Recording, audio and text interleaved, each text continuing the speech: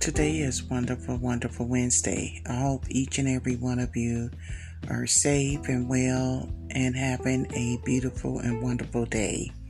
I know that it's never easy and there's no book or no magical one that can tell you how to grieve or how to deal with the loss of a loved one or someone that was so close or dear to your heart.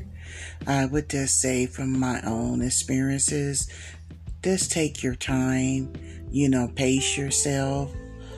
When you feel like you're being overwhelmed or is this being just a little bit too much for you to deal with, just breathe and just take some time and journal.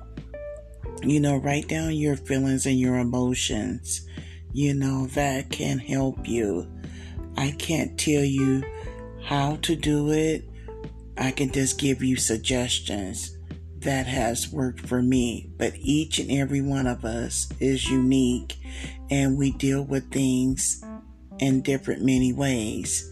But I would say having a strong, loving, supportive group or a mentor or someone that you can trust and confidence and that you can talk about anything and that is in a sacred place where it won't be shared with others.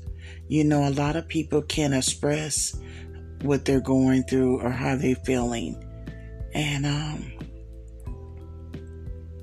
I would say there's a lot of resources out there that can help you.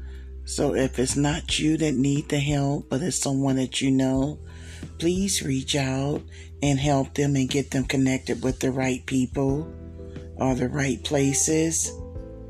And be patient with them. Give them time. And just be there out of love and compassion and empathy and showing kindness.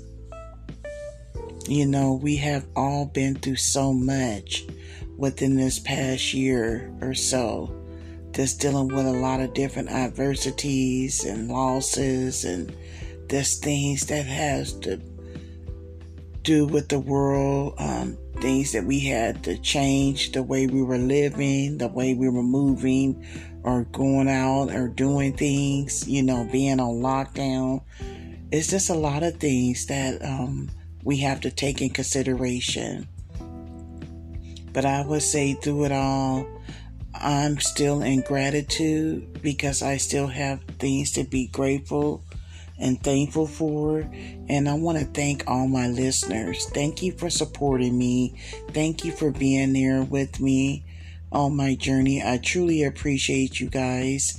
I know I may not say it enough, so please accept my apology.